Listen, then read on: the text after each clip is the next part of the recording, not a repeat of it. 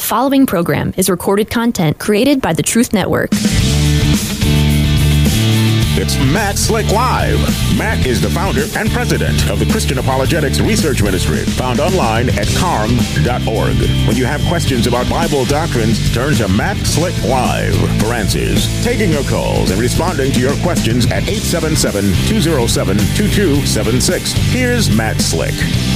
Hey everybody, welcome to the show. It's me, Matt Slick. You're listening to Matt Slick Live. If you want, you can give me a call. All you got to do is dial 877-207-2276. I want to hear from you. Give me a call. Whew, we have 5 open lines. All right, now, okay. So I'm going to let you know that the PayPal thing, we have PayPal on Carm. We're going to be getting rid of PayPal here pretty quickly. We're in the process of going through the change, and I know a lot of people don't want to support PayPal, and I agree. We don't want to support them, and we are going to be moving. I've put in all the paperwork, done all the stuff necessary that I think I'm caught up, and we'll be off. Now, tonight also, I'm in the stack. There we go, test. Let's see. Should be working. Everything should be fine. So tonight in 2 hours from now, that'll be 8 p.m. Eastern Time, I'm going to be hosting a conference, a seminar with Vern Poitras, Brent Bosserman, Eli Ayala, and myself. We're going to be discussing the doctrine of the Trinity and how it explains everything. We're going to be going through a lot of stuff in depth. So we sent out an email a while back, and a lot of people clicked on the email link to check it out. But not that many signed up, what we think is because of the PayPal issue. We set something up today, and Luke Wayne and I worked on it, and hopefully it'll work. So what I'm saying is that if you want to sign up, it costs $10. If you want to sign up and be able to watch, maybe ask questions, we don't know if we'll get to everybody's questions. We do have a lot of sign-ups, though. You can just go to patreon.com/carm.org, C-A-R-M-O-R-G. So Patreon, carm.org, and there should be an option there to sign up for the seminar, $10, and then it should work. So just letting you know that we haven't tested it yet, but it looks like everything is fine and everything's in place. So you have options there to check it out, and it does not go into PayPal. You have your ability to set up whatever you want. You can set up a recurring thing. That's how it is set up, and you can stop at any time. But our plan is to do one of these seminars each month and have some experts come in on varying topics. We're going to be enjoying it. I will be enjoying it. It's going to be a lot of fun. So that's what it is. And I put the information out on Facebook, Carm Facebook, and Carm on Twitter. So I think Luke is going to be sending out an email about it to thousands of people. We're just scrambling here. It's a good scramble, though, like in football, you scramble, get it done. And so plans change, and we modify and things, and it took a few hours to get everything set up. We worked on that, and just now did before the radio show. So there you go. All right. If you want to give me a call, 4 open lines, 877-207-2276. All right. Let's get on the air with Elijah from Pennsylvania. Elijah, welcome. You are on the air. Hey, Matt. I have an interesting topic to talk to you about today. All right. So, have you ever heard of this objection that oneness people like to bring up? I've heard one of them say that 1 John 2:1 in the Greek for advocate, it calls Jesus the Parakleton, and they say that in the early church fathers always called the Holy Spirit the Paraclete. So I guess their argument is that Scripture is identifying Jesus as the Holy Spirit, but when I digged in a little deeper, I realized that they really don't know what they're talking about, and I actually had my own explanation to give them if they would ever ask me this question. But how would you respond to this objection? Well, words mean what they mean in context, and different words, or the same word, can be used of different individuals. I'm a man, you're a man, my friend is a man, and it doesn't mean we're all the same man. So words mean what they mean in context. And the word there in 1 John 2:1 is parakleton. So it does come from paraclete, which is used in John 14:16 and 14:26 and 15:26, and the helper, the Holy Spirit, the paraclete. So both the Father and Jesus and the Holy Spirit are called the helper, the advocate. So that doesn't mean that they're the same person, because they have differences of attributes and stuff. So that argument is a very, very weak argument. Just because the same word is used of different doesn't mean that they are the same person. That's all. Simple logic. Yeah, and also, what I would say to them is that I'm looking at Strong's Lexicon on Bible Hub, and for advocate, it says intercessor, consoler, comforter, helper, and then when you go to John 14:16, Jesus said here he will send another advocate, and another in the Greek is alon, which means another, more than two, different. And then for advocate, it's the same word that's used of Jesus in 1 John 2:1, where it says intercessor, comforter, helper. So I think Jesus is making a distinction, saying that he's an advocate and a helper, and also the Holy Spirit is an advocate and a helper and an intercessor, just like he is. Well, he's a helper and an advocate, yes. And so, just so you know, in John 14:16, when it says another, it's the Greek word allos, or alon, but it's cognate of allos, and it means another of the same kind. And where heteros means another of a different kind. So heterosexual, okay? But allos, so that's all he's saying, is another of the same kind. And what he's designating is, I will send you another one like me. He's not saying I will send you me. So if you're to look at these verses, you'll see how the oneness people misuse stuff all the time because they read into the text. And notice what's going on in John 14:16. I will ask the Father. Now, who's asking that? It's Jesus.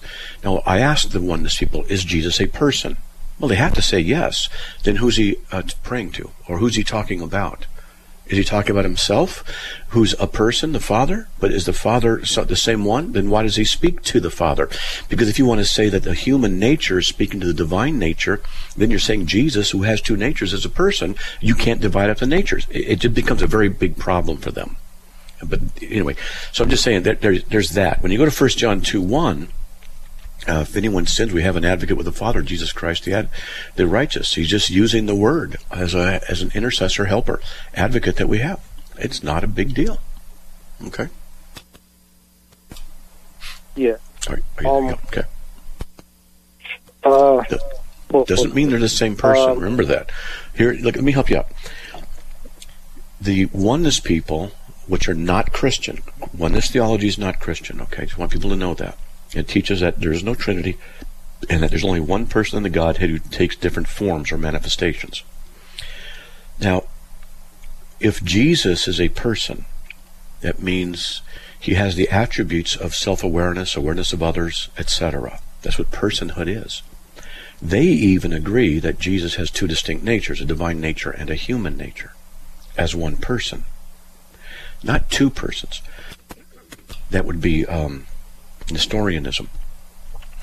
So, if he's one person, then he's a person with two distinct natures. Then who's he praying to? If they say he's praying to himself, then why does the Father speak to the Son and about the Son? And why does the Son, Jesus, speak and pray to the Father and distinguish separate wills? In Luke 22:42, not my will, but your will be done. Jesus is praying to the Father. If Jesus is a person, he says, not my will, then he's saying as a person, he has one will. And therefore, he's praying to someone else with a different will. So this negates the idea of oneness being true. Right there. It proves their position false. Anyway, go ahead. Yeah. So they like to use the argument that it was Jesus's fleshly nature praying to the divine nature. Right. How would you respond to that? I just did. Let me go over it again. If the flesh is praying to the divine, that's a problem. You ask them, is Jesus a single person? They're going to have to say yes, because he's one person. They also agree that Jesus has two natures, a divine nature and a human nature.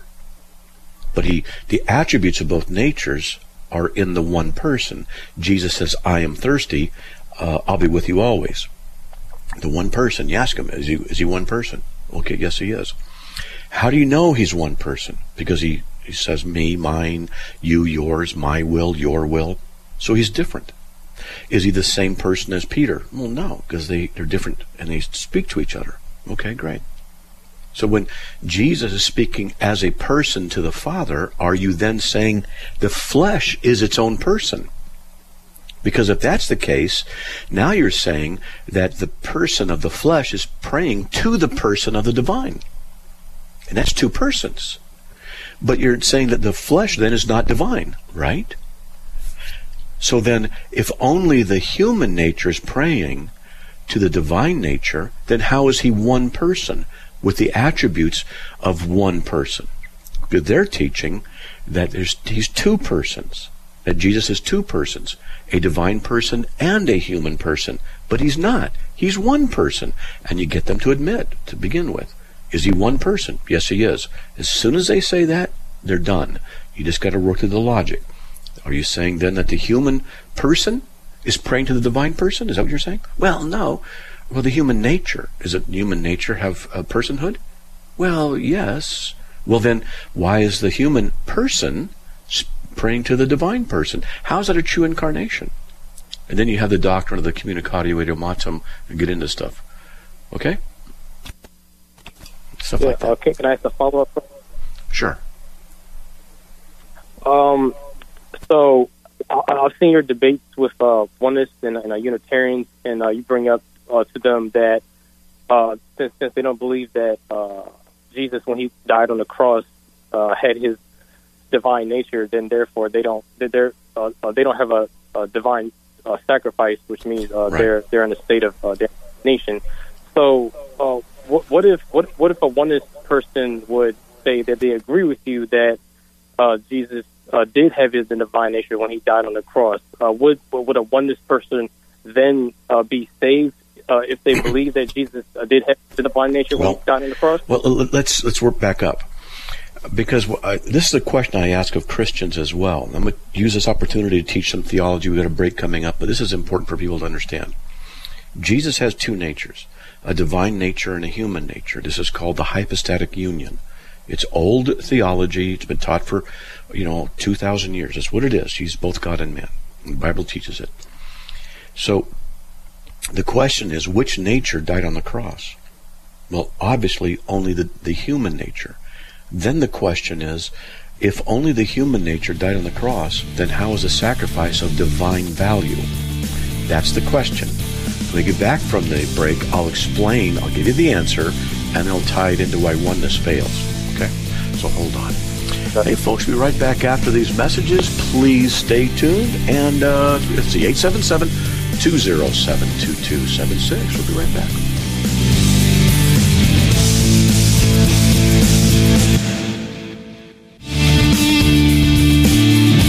It's Matt Slick Live, taking your calls at 877-207-2276. Here's Matt Slick. Everybody, welcome back to the show. Let's get back on with Elijah from Pennsylvania. You still there? Yep, I'm still here. All right.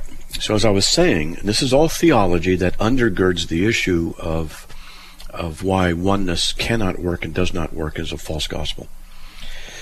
And so if only the human nature of Jesus died on the cross, then how's the sacrifice of divine value?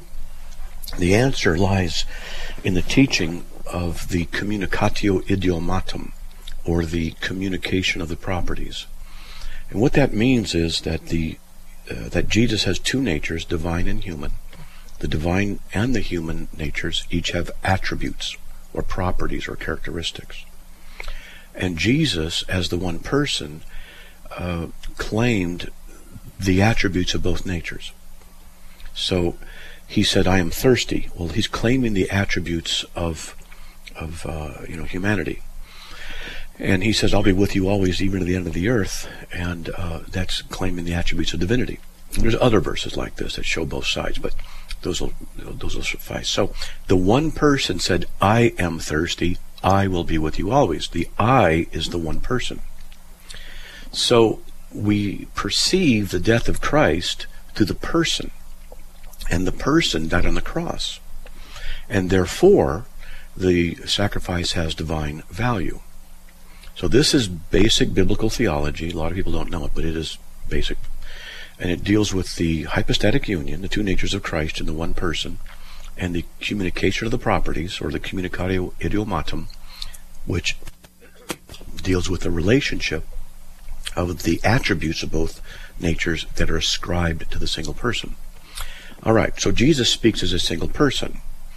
Now, a little bit more theology is ditheletism. And that's the teaching that each nature of Christ has a will. The Word became flesh, and a human nature, by definition, has to have a will. Di means two, theleo means to will, and ditheletism means that each nature has a will. However, the two wills are ascribed into the single person, and we perceive Jesus as the single person because that's how it works. We don't know how it works, we just know that it does. So this is the revelation of Scripture.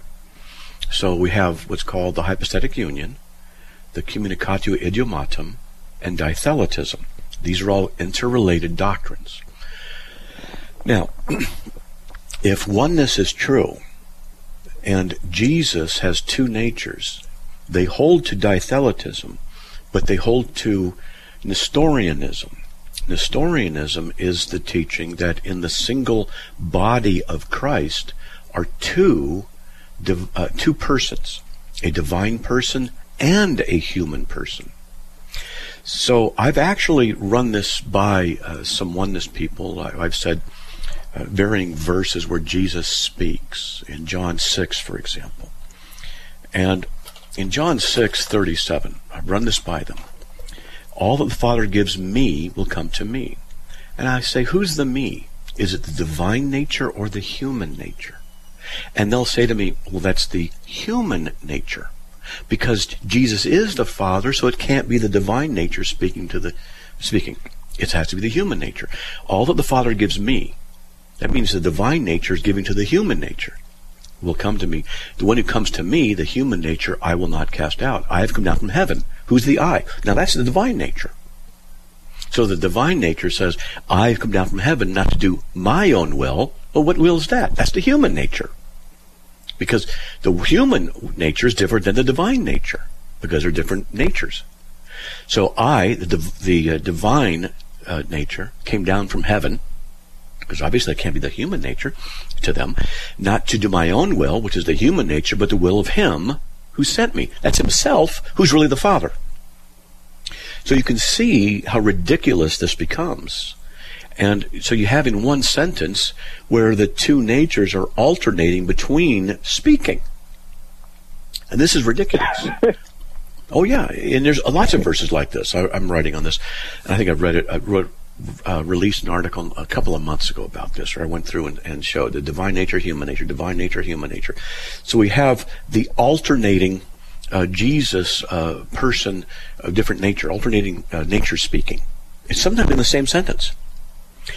For I have come down from heaven not to do my own will. That's I, the divine person, the nature, came down from heaven not to do my own fleshly will, but the will, which is really myself, of the one who's me up in heaven, who sent me, who's on earth, the human nature. This is John 6:38. So we have the human divine natures alternating back and forth. This is ridiculous. This is what the oneness must do in order to be consistent with their theology. Now, when we get to the issue of the atoning work, and when Jesus is in the garden, he says, not my will, but your will be done. Now they have to say that the my will is the human will speaking about the divine will. Now what they are forced to conclude is that Jesus is two persons. There's a divine person and a human person, and they speak to each other. But which nature died on the cross? Only the human nature.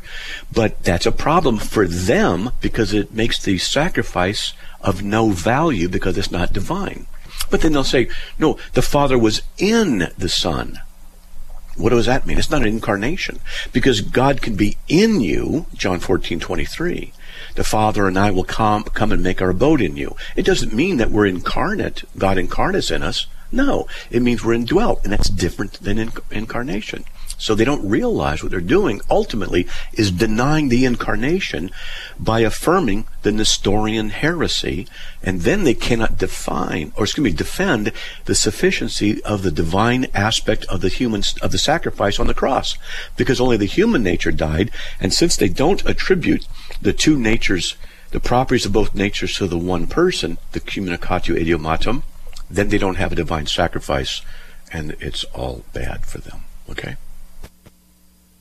Wow. Okay. I never heard you explain it so well. Wow.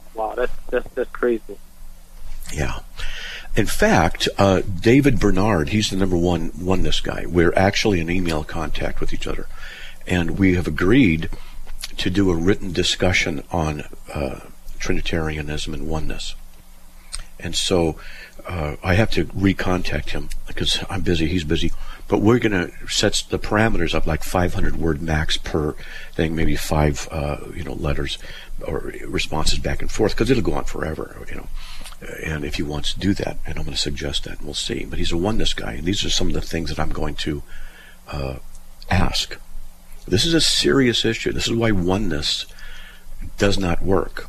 And there's other issues related to the problems of oneness, dealing with the one and the many, or universals and particulars, and which is ultimate in reality. You only have 3 options.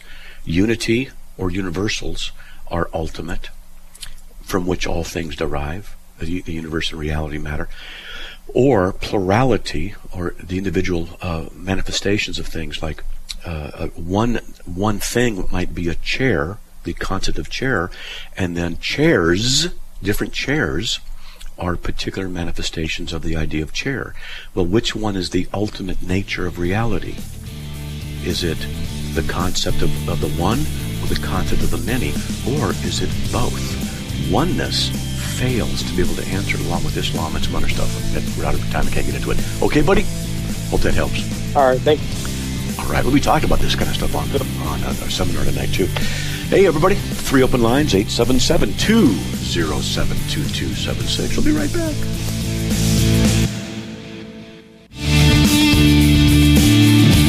It's Matt Slick Live, taking your calls at 877-207-2276. Here's Matt Slick. All right, everybody, welcome to the show. I just want to let you know that we're having that seminar tonight. If you want to join us, you can sign up. Just go to patreon.com/carmorg, CARMORG, and everything should work out. If it doesn't, for some reason, you sign up and it doesn't work out, just let us know, email us, but it should work out. We're doing this new, and so there's sometimes, these bugs we don't know about, but it would help us out. It would help support the ministry, and we really do appreciate it. Let's get on the air with Frank from Utah. Frank, welcome. You're on the air. Hello. I have a question concerning Luke 23:43 with the thief on the cross. And as far as my upbringing, I'm Christian, and I always believe that it's salvation through faith alone. And I was having conversations with a Roman Catholic, and I gave the thief on the cross as an example of salvation through faith alone, because the thief had faith. But my question is, where did the thief go, and what did paradise mean when Jesus told him that he'd be with him in paradise? Is it the paradise we know now when we die, or a place of comfort? In Luke 23:43, he says, "Today you'll be with me in paradise." Now, paradise is also spoken of in Luke 16, 19 through 31. And so it's mentioned there, and they call it paradise, even though the word isn't there.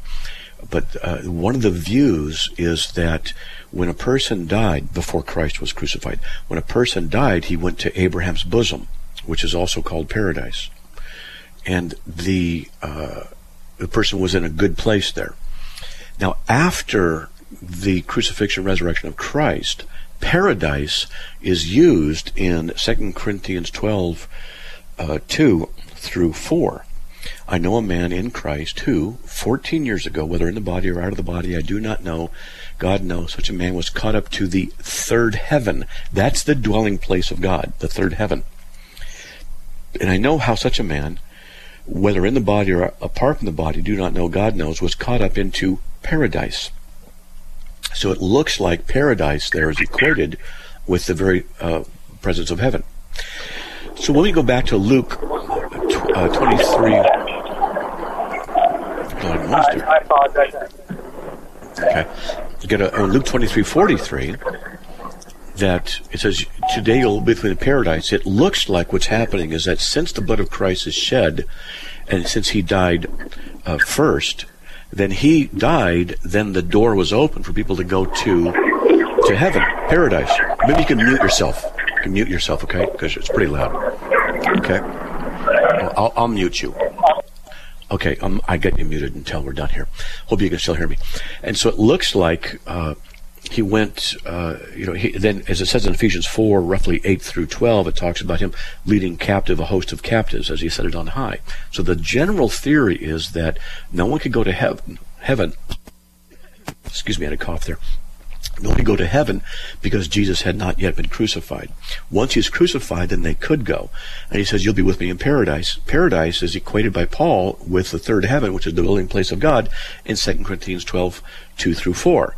So, and we go to Ephesians 4, it looks like he led captive a host of captives. It looks like he went to the old holding place called paradise, or Abraham's bosom more properly, and then proclaimed the gospel to them, not preach it so that they could be saved, because they were already justified by faith, as was Abraham in Romans 4, 1 through 5.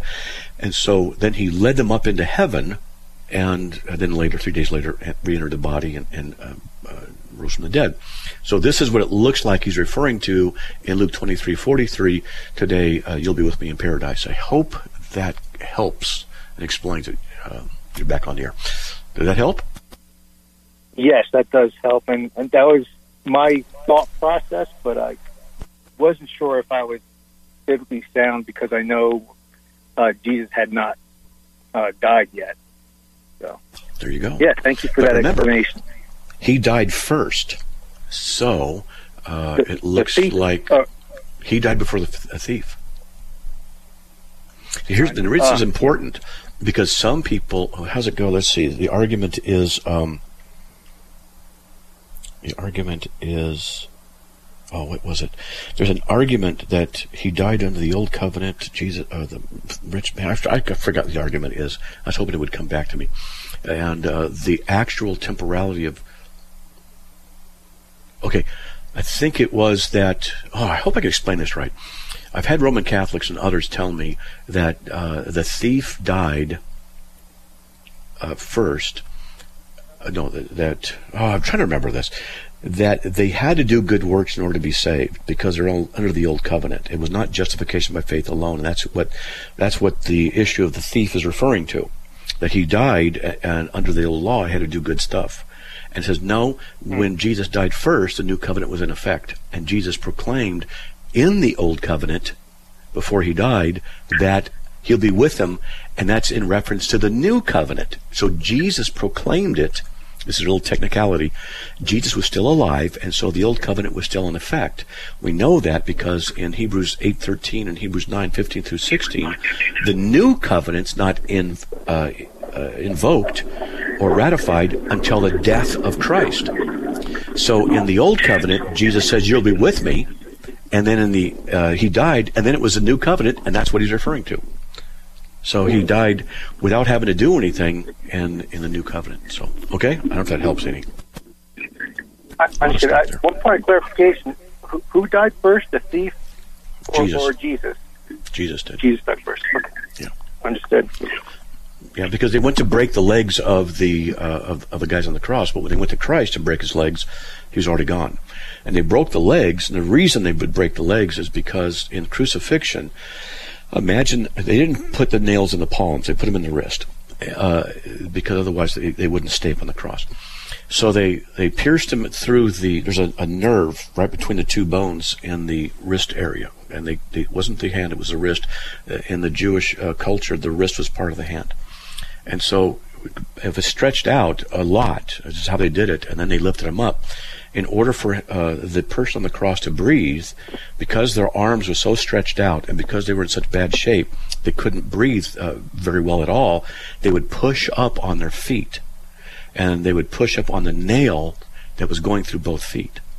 So it's excruciatingly bad. In order to breathe, you had to do that, and Jesus' back had been ripped open by the cat o' nine tails, bleeding and raw.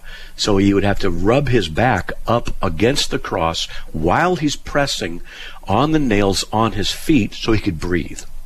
And this is what they would do for hours and hours, because Jesus had already been beaten so severely that he died first.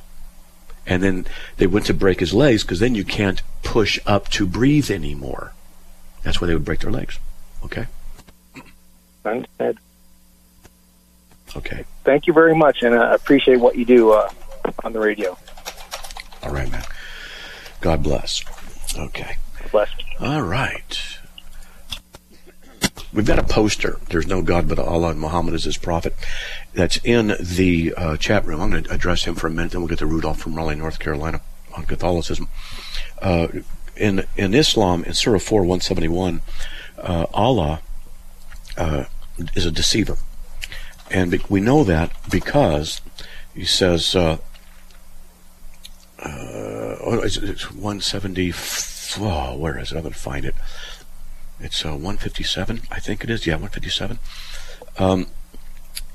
Yes, that's right, 157. We killed Christ Jesus. Don't say that. They killed Christ Jesus, the son of Mary, the apostle of Allah. They killed him not nor crucified him, but so it was made to appear to them. So it was somewhat, according to the Quran, what the Hadith says, and the Tasfir said, hope this guy's listening to this in here, what it is, they say that Allah is the one who made someone else look like Jesus in order for that person to be crucified. And Jesus was not crucified. That means Allah, by his own hand, deceived people, specifically by his direct action and direct hand of making someone look like Jesus. So Allah is responsible for the arrival and the dissemination of Christianity according to the prophecies of the Old Testament, that Jesus would be crucified, Psalm 22, and rise from the dead, Psalm 2, Psalm 8, Psalm 16. They would not see corruption. So Allah has deceived people in the Quran to make it look like Jesus was crucified when he was not. Allah is a deceiver, and Muhammad's a false prophet. Surah 4, 157. Let's get to Rudolph from Raleigh, North Carolina. Rudolph, thanks for the long wait. I think we've got a break any second here, but go ahead. All right. Yes. What's the difference between Roman Catholic and Catholic? Catholic means universal. Roman Catholic has, over the history, come to mean the Roman Catholic Church. But Catholic is the Catholic Church means the universal church. But because we say Roman Catholic, now we say Catholic as Roman Catholic. Hold on, okay? We've got a break coming up. We'll be right back. 4 open lines, folks. Give me a call, 877-207-2276.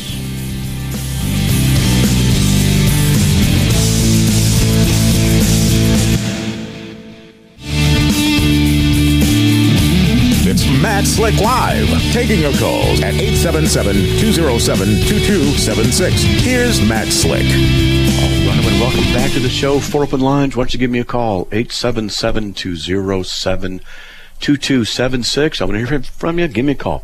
Let's get back on with Rudolph from Raleigh, North Carolina. Rudolph, welcome. You're on the air. Yes, sir. You were answering about Roman Catholicism versus Catholicism. Yes. It was just like I said, the word Catholic means universal, which is why the early creeds said the Catholic Church. But we understand it, normatively speaking, now to mean the Roman Catholic Church. So that's why we don't say Catholic Church anymore, because it could be misunderstood to mean the Roman Catholic Church, which is apostate. It's a false church, because it teaches works, salvation, Mary worship, idolatry. It's full of false teachings. Okay? So the Roman Catholic is okay, or the Roman Catholic is okay, but the Catholic is not? No. The term Catholic simply means universal. So there's a universal church, or the Catholic Church. That's how it was used originally. But because the Roman Catholic Church, we call it now, the term Catholic Church became used a lot and became associated with what we call the Catholic Church as an organization with the Pope. But originally the word Catholic just meant universal. And through centuries, they would say the universal church. Well, it's the same thing as the word Catholic. So they say the universal church, the universal church. It's like, what if they used that term all the time? And then now we'd say the universal church has the Pope. It's the Catholic, that's all it is. It's just the commonality and the use of the term became associated with the idea of the Roman Catholic. That's why people who are in the know will say the Roman Catholic Church. But we don't really need to say that much anymore, because we get it when we say Catholic Church. But the Catholic Church is not a true Christian church. Okay? Okay. It is not. All right. Thank you. God bless. Okay. All right. Bye. All right. God bless. All right, folks. So we have nobody waiting. If you want to give me a call, all you have to do is dial 877-207-2276. And I'm just letting you know that tonight, in about an hour and 10 minutes, we're going to have a seminar. What we're doing here, let me just explain what's going on with CARM. A lot of people have seminars and stuff, and what we want to do is help fund this ministry. We have to fund it, because if we don't, the radio goes away and the ministry goes away. Just how it works. Well, one of the things we want to do also is to have scholars and have experts in varying fields where we get together and interview them and discuss a topic. And what we're doing tonight is that very thing with some experts. And I'm telling you, these are experts. Vern Poythress and Brent Bosserman. These two guys, they really know the doctrine of the Trinity a lot. Eli Ayala is a friend of mine. I've known him for years, and he's one of the few guys that I can talk to who I can ask questions about. Now, what about this issue right here? Because he's a lot more studied on philosophy than I am, and I'll ask him questions, and he'll help me out. And then we discuss theology together, and he's learned a lot from CARM and stuff like that. And so, and Eli's going to be in there, and he knows the Trinity well. He teaches theology, he does apologetics. One of the goals that we had at CARM was to hire him as an employee here at CARM, and we just don't have enough money to pay him. And we've already got Luke Wayne, who's great. Luke's a great guy, and we need to talk about him and he's a good guy. We should have him on, and just as a guest, even though he does the show, I should have him on sometime. We could talk about him and embarrass him and stuff like that. I think we should do that. We also got to get Dave Brito from Brazil to call in. And then we have our African guys, our Turkish guy. Anyway, so tonight we're going to be having this seminar, but it's in order to view it, it's going to cost $10. And what we're doing is we're splitting the proceeds to the speakers as well as to the ministry of CARM. That way, everybody wins. You win. You get to hear some real experts. And CARM wins, and they win. And it's one of the ways that Christians can help support the furthering of the gospel, the teaching of the gospel. And then what we're going to do is probably after 2 or 3 months, we'll take this seminar and we'll just release it publicly. But if you want to see it live, you want to participate and ask questions, then now's the time to do that. And one of the ways to do that is to go to Patreon, Patreon, patreon.com/CarmOrg, CARMORG. And we set it up today. I set it up today, created the CarmOrg Patreon account and put in the tiers. We have a $5 one, that's just general support, and you don't get to watch the video tonight. But $10 gets you access to that. And that's how it's supposed to work. So I'm telling you this because if it doesn't, then it's my fault. And you can just write to me and we'll work out, to get your money back if it doesn't work out right or whatever it is. But it should work out. We're hoping. And so Luke has been working very hard on his end, doing stuff with Zoom, and he'll be behind the scenes tonight while I interview these three gentlemen, and we're going to be on for 2 hours. We're probably going to do an hour and a half of discussion and then Q&A after that. So we got a lot going on, and we want to do this once a month. And maybe twice a month, but once a month for sure, and varying topics like the Trinity, or what's a Christian worldview, or the extent of the work of Christ on the cross, or what are the varying views of salvation. We can do stuff on Islam. I've got Muslim experts who speak Arabic who would be glad to come on and discuss the issue of Islam and stuff. These guys, since lunch today, have forgotten more than I've ever learned about Islam. These guys are fantastic, and I know several of them, and they can teach on it as well. We've got all kinds of stuff. So we're trying to really provide a service for the body of Christ. Let's get to Carl from North Carolina. Carl, welcome. You're on the air. Hi, Matt. I got a question. I think it's in John. I'm not sure if it's in chapter 15, but it has to do when Jesus is talking about little g gods, where he mentions that and talks about bringing back in the Old Testament. I think it's referring to judges. Mm-hmm. Yeah. John 10:34 is referring back to Psalm 82, verse 6. Yep. Has it not been written in your law, I said, ye are gods. Okay. So when he's talking about those gods, what's he referring to in that sense? What he's doing is mocking them. And let me explain. He's mocking them. He's condemning them. So let's go to Psalm 82. The Mormons use this, and they misuse it terribly. So Psalm 82 is only 8 verses, and it's an imprecatory psalm. An imprecatory psalm is a psalm of condemnation and judgment. So I'm going to read the whole thing. It'll take me a minute, and then you'll get the context of what's going on. God takes his stand in his own congregation. He judges in the midst of the rulers. How long will you judge unjustly and show partiality to the wicked? This is a psalm that's written about the unrighteous judges and the wicked people. Okay? Verse 3, vindicate the weak and fatherless. Do justice to the afflicted and destitute. Rescue the weak and needy. Deliver them out of the hand of the wicked.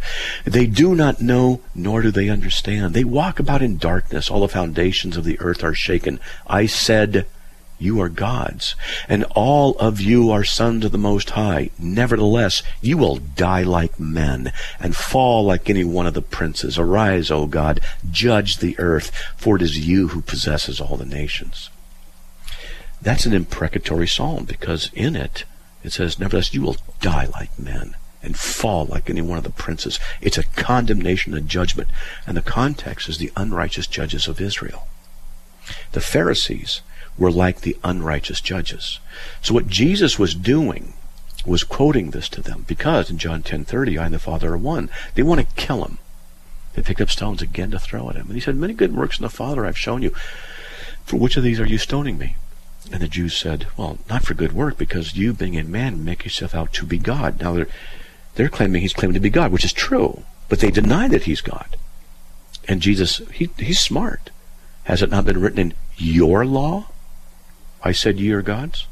So what he's doing, he's saying, saying that I'm wrong for calling me God, but the Bible says your guys are gods. And he says, if he called them gods, to whom the word of God came, and the scripture cannot be broken, do you say of him whom the Father sanctified and sent into the world, you are blaspheming because I'm the Son of God?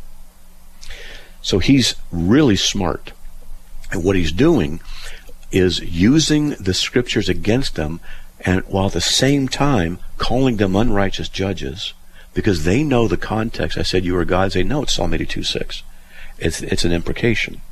He says, you're saying this. Now, God is condemning the unrighteous judges. And yet, it says you're gods. Now, in what sense are they gods? Not like Mormons teach you can become gods. No, they have power of life and death, and they're unrighteous, which is why it says in the Psalm, vindicate the weak and the fatherless. Take care of them. You're not doing it.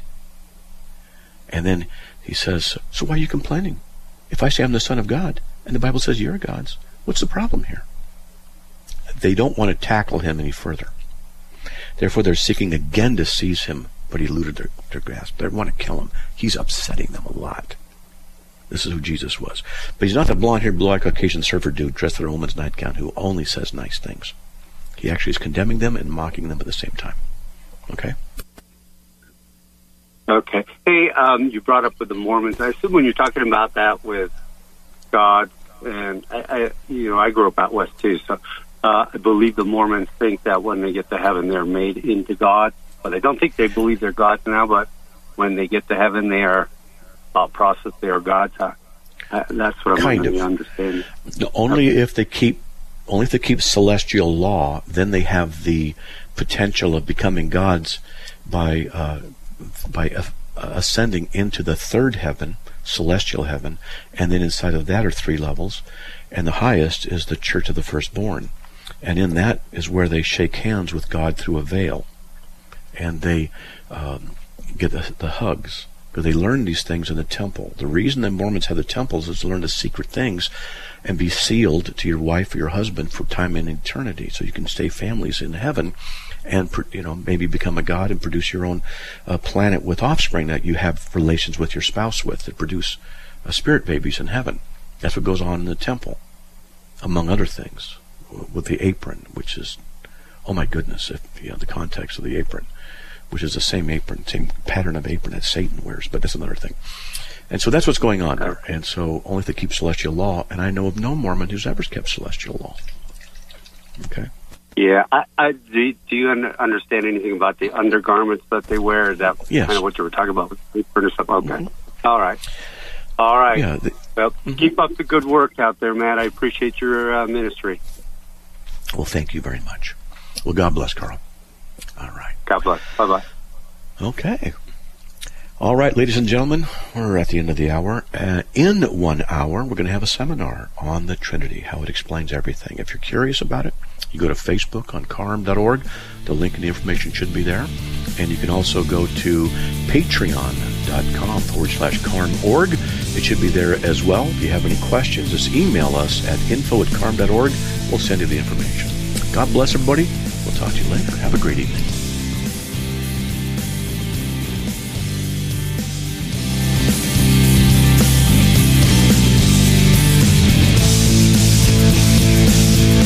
Another program powered by the Truth Network.